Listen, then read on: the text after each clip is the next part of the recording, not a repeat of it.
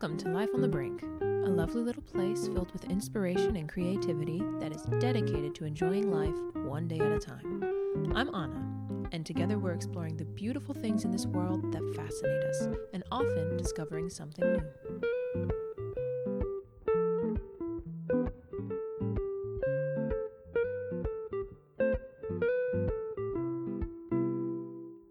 Hello, and welcome to episode 3 of Life on the Brink. Before I get started, I just want to say thank you to anyone who has reached out to me, whether online or in person, and told me how much you enjoyed this little podcast. It means a lot to me that someone else has actually listened to it and got something out of it, and that's just really satisfying to me, so thank you. And if you haven't and you'd like to, go ahead and leave a review and wherever you're listening to this. It really means a whole lot. Thank you so much. This is just like the very beginning of something, and any bit of support has just really made my day many times in a day sometimes. And before we jump into today's topic, which I'm very excited about, I just wanted to say that there is a lot going on that can be overwhelming in the world right now. There's a lot of tension, and there's a lot of opinions flying around, and sometimes it can be difficult to know what is the right action to take. And I certainly don't have all the answers, but I would just encourage anyone who's listening to take a couple minutes today and reach out to someone who might be going through a hard time right now because of any, just pick one of the crises that are ongoing, and have a conversation with someone. Maybe their view is different than yours, and I think it's very important, especially right now, to be able to discuss differing opinions and be able to express ourselves with empathy and with kindness. So just take a second to maybe examine your heart and think about how you can reach out in kindness today. I think a little bit of that would go so far right now. And with that, let's get into today's topic. Today we're diving into the wonderful and delicious and sometimes tedious world of recipe development. This is something that has intimidated me for a really long time, but today we're breaking it down and sort of demystifying it because it's actually really simple and very satisfying. Today we're going to talk about why you should even think about recipe development if you enjoy cooking, and also 3 simple steps to help break it down to create your own repertoire of signature recipes. So step 1, I love cooking, and this is probably more interesting if you like cooking as well. And I think there's been a big increase this year in people learning to cook and needing to cook for themselves when you can't go anywhere. So maybe you're in that boat, or you're someone who loves cooking already. That's my situation. I'm just going to start there. I love to cook and bake. I'll give you a little backstory. When I was like 12, I think, was when I really discovered my love of cooking. It was kind of around the time that Ratatouille was released, which that's a whole separate post and episode because my intense love of the film Ratatouille. But anyway, I really just fell in love with cooking and baking, and it's only grown over the second half of my life. And if you're like me, you might have a few recipes that you like going back to, but you notice that you change them a little every time. Or sometimes you just see what's in the fridge and you go for it. I like to pretend that I'm on Chopped and I've been like presented with the ingredients, and it's just what happens to be in the fridge that day. I find that cooking is like jazz, and I relate a lot of things to jazz, but you'll just go with me. It's like jazz in that once you learn the framework of the kitchen and the ingredients and certain roles that they can play, you're able to improvise, much like learning chords and structures and things. And then you just, you go for it. You have the tools and you can improvise and you can make new flavors and new combinations, new dishes on the spot.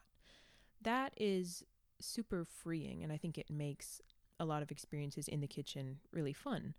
You can become more and more proficient in making things up and it actually tasting really nice, like it came from a recipe. So first we should ask, why is recipe development even worth doing if we can just improvise and have all this fun all the time? First and foremost, and probably the most important, I would say, is to make something replicable. Because if you made something really delicious, you want to make it again, I would think.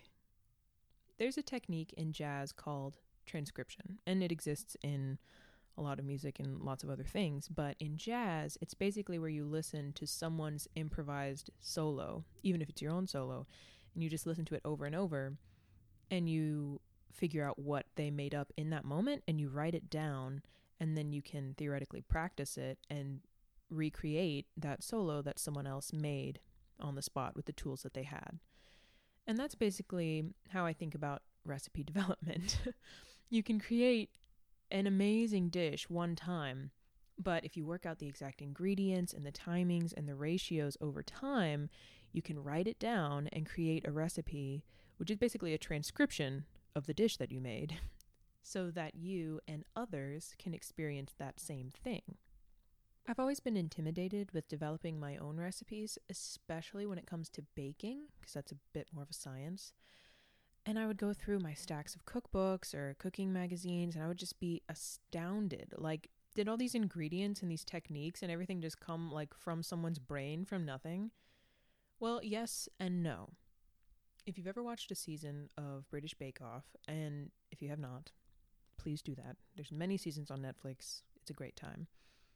You'll notice that the contestants will sometimes mention the fact that their particular recipe is actually a family recipe, or it was like their nan's old recipe for whatever cake, and they've kind of tweaked it and they've kind of adapted it, but it's their recipe now. Like, is that cheating?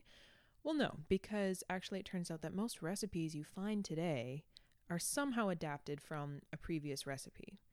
Maybe not the whole thing, but like at least elements of it. Most of the time have already existed in someone else's recipe, even if it was for a slightly different dish.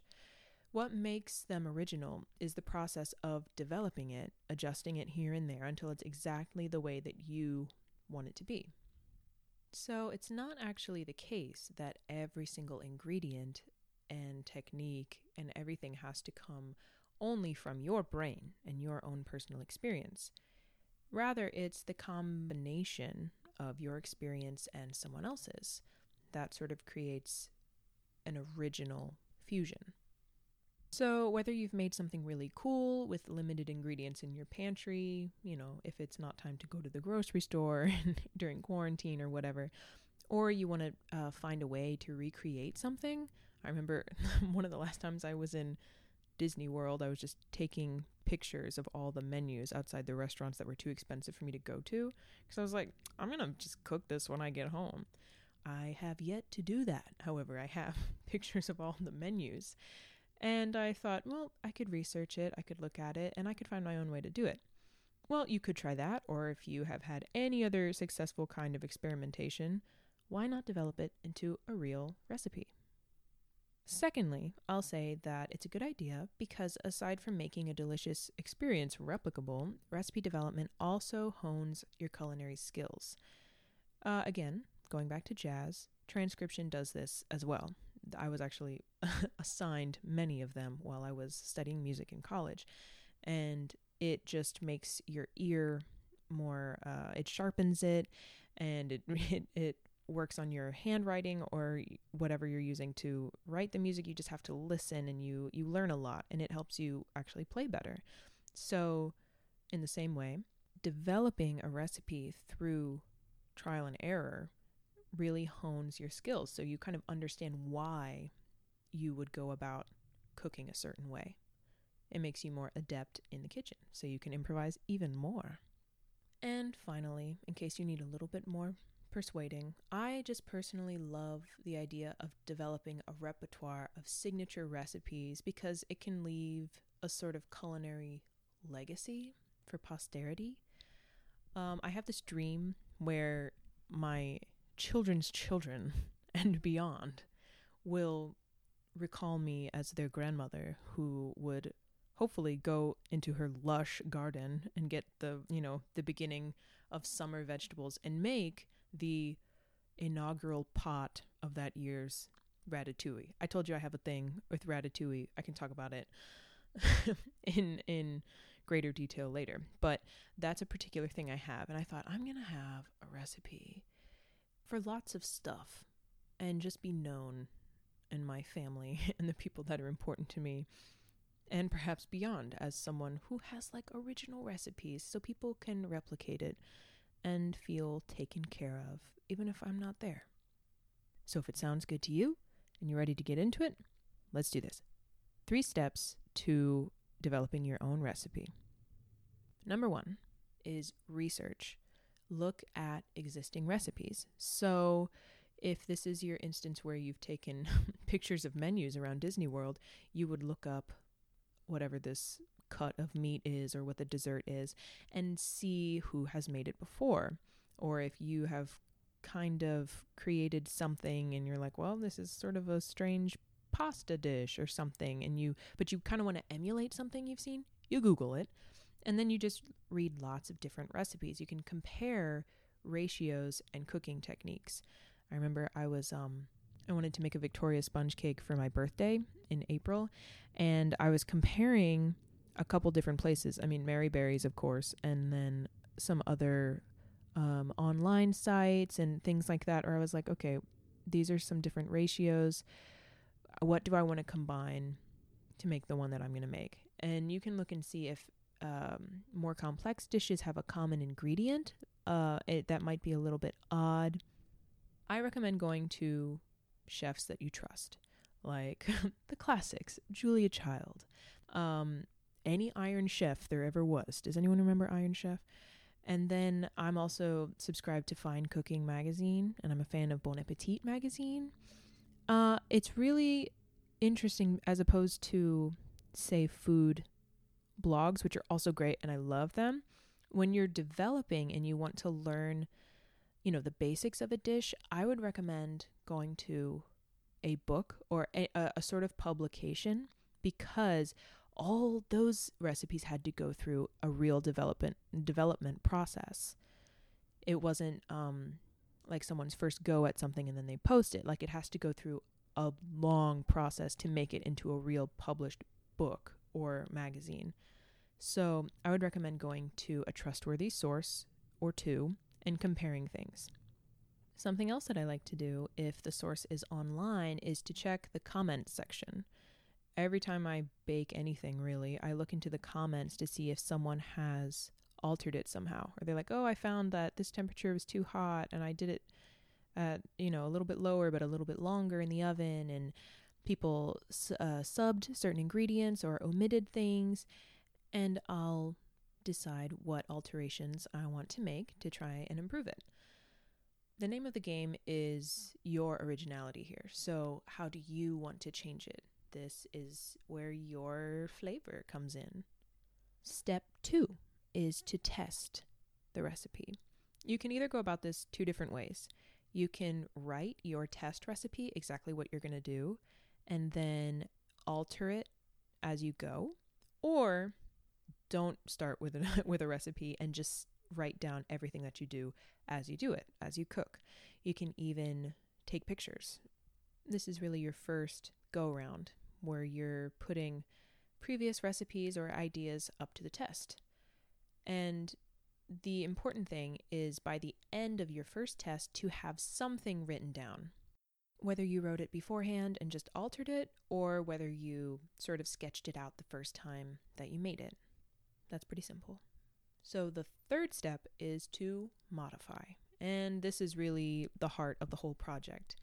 I would recommend altering things slowly, kind of one at a time, because if there's too many variables between one go at a recipe and the second, it can be hard to know what to change and what really altered it. Again, especially if you're baking, because it's a whole chemical reaction. If you decide you don't want to use a specific ingredient, or you want to take it out, or you want to adjust the flavor or the texture somehow, you can try subbing that ingredient for another. It's just important to consider why that ingredient was there. What role did it play in the dish? So if you're going to substitute it, was it naturally salty, so it brought a level of salt, and without it you'll need to compensate with more salt? Or how is this going to affect the dish? And if that role or that flavor is important to you, what can you do to replace it? Or you can just abandon that whole ingredient and go in a different direction. That's up to you. So as you keep modifying and testing your dish, it's going to get more and more refined. And I think the trickiest thing for me is writing down like how long something will take. So you might even set a timer as soon as you add an ingredient to the pot or whatever, and you watch it and you think, okay, how many minutes does it actually take for these onions to caramelize, or whatever the process is. And of course, not everyone is going to have your cookware and your stove or your oven, but being specific with baking times, with cooking times, with times to marinate, just knowing how long each step will take really alters the ingredients and can change the outcome of the dish. But I think it's something that can sometimes be overlooked. We're like, okay, what are the ingredients? What do I do to them? But the time is really important, so just make note of that. An important thing to remember in this is that you will have to accept imperfection. This is a process. It's called development because it is being developed. And even though, hopefully, most of the little modifications and outcomes will be tasty, it might not be exactly the way you want it every time. That's the whole point of it, is finding out, okay, well, this is almost it, but I missed this element of it, and then you modify it. Don't get so hard on yourself if it doesn't turn out perfectly the first time. Maybe don't put pressure on it. Like, don't be planning to bring it to a special occasion if you have really high standards and you want it to be perfect, It is a process, and it will take a little bit of time. Ina Garten said in an interview that she will test her recipes for her cookbooks anywhere between 10 and 20 times. And some recipes, I think she said Boston cream pie, I think it was, still hasn't made it into her cookbook because it just hasn't been quite right. And of course, she has a reputation to uphold, much more than we do. But still, like, that's a lot of testing. So it might take a few tries, but probably each one is still going to be pretty yummy. So not a huge loss there. Eventually, though, through a process of refining, you'll end up with a real original recipe. Ta-da!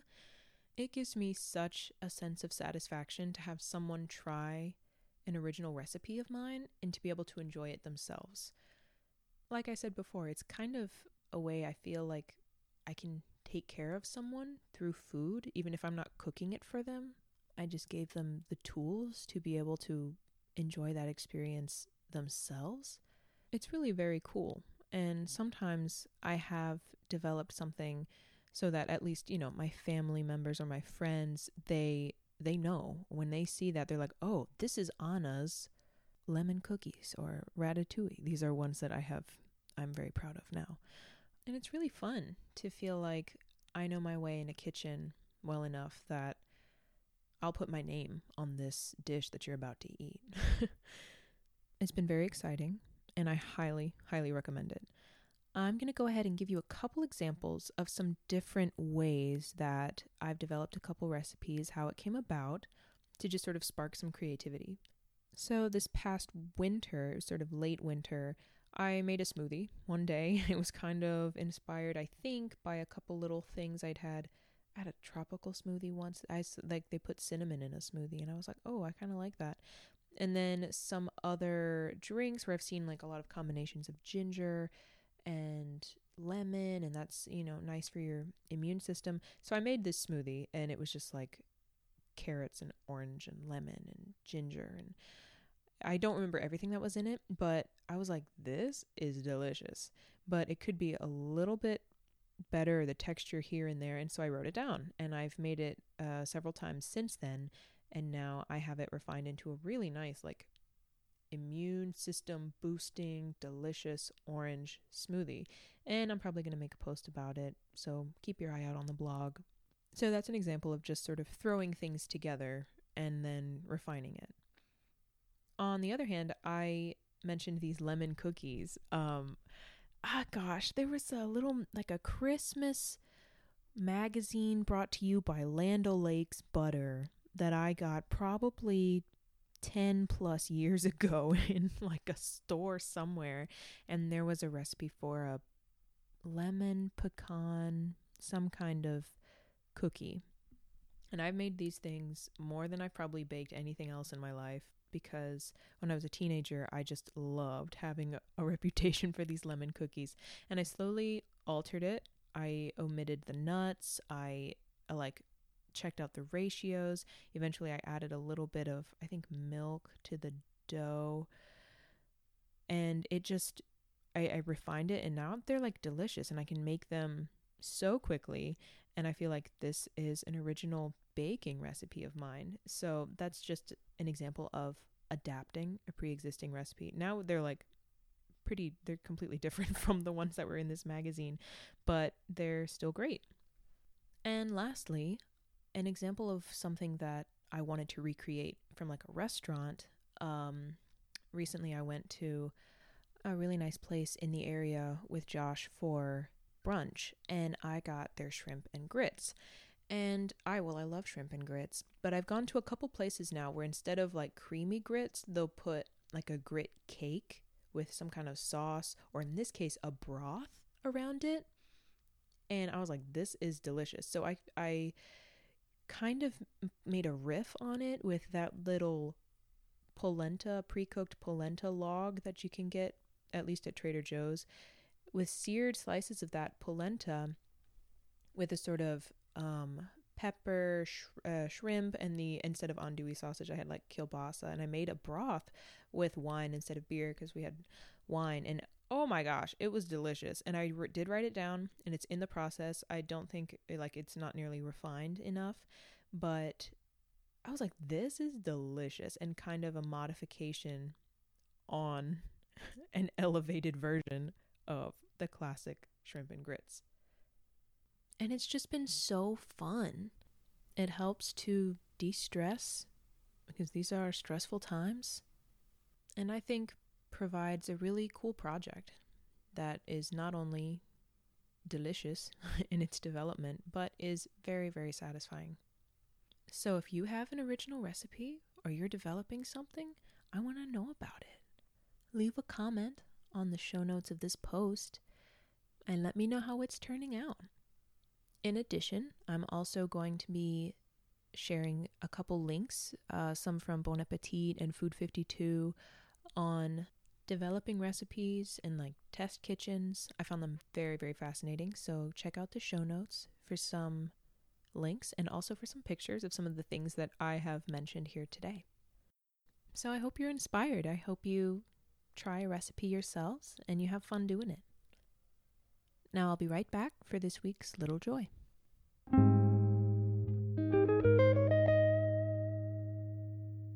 So of course, when I do a podcast episode about recipes and about cooking, it's only natural that this week's Little Joy has to do with food. This past Saturday, I was able to go to the farmer's market in Williamsburg, which is probably my favorite one.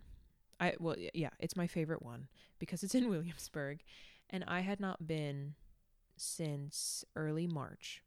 We went like the 1 week that it was open before everything shut down. But this Saturday, I went with Josh, and you did have to enter a certain way. You did have to wear masks. It was different, but it was still so wonderful. And I went with the intent of finding ingredients. Well, first of all, finding croissants because they're amazing. But also to find fresh vegetables, ingredients specifically to make this year's first pot of ratatouille. And oh boy, did I find them. I went to a couple different stalls and I got the best of the best. My ratatouille is made with eggplant and zucchini and yellow squash and tomato. So Josh and I got our produce and our croissants, and we went to the cheese shop, and then we sat outside and had little iced coffees and ate our croissants, and it was, oh my gosh, it was everything that I dreamed about while I was locked in my house for months. It was wonderful. And then a couple of nights ago, I did make the pot of ratatouille. And be on the lookout, because I know I'm about to post a whole separate blog post specifically about this ratatouille and my love of both the movie and the dish. So this little joy was kind of twofold, and it was kind of a big joy, but oh gosh, it just meant so much to me. It was wonderful. And of course, I can't finish this episode without sharing this week's playlist, which I made specifically to cook to. It's a combination of tracks from soundtracks of 3 of my favorite films, which are, of course, Ratatouille, along with Julie and Julia and Chocolat. It's about 30 minutes, and it is, I think, a good progression of tracks. You just put it on and you cook, and the food will taste happy. So look for that in the blog post show notes. There's a little Spotify link, and have fun cooking.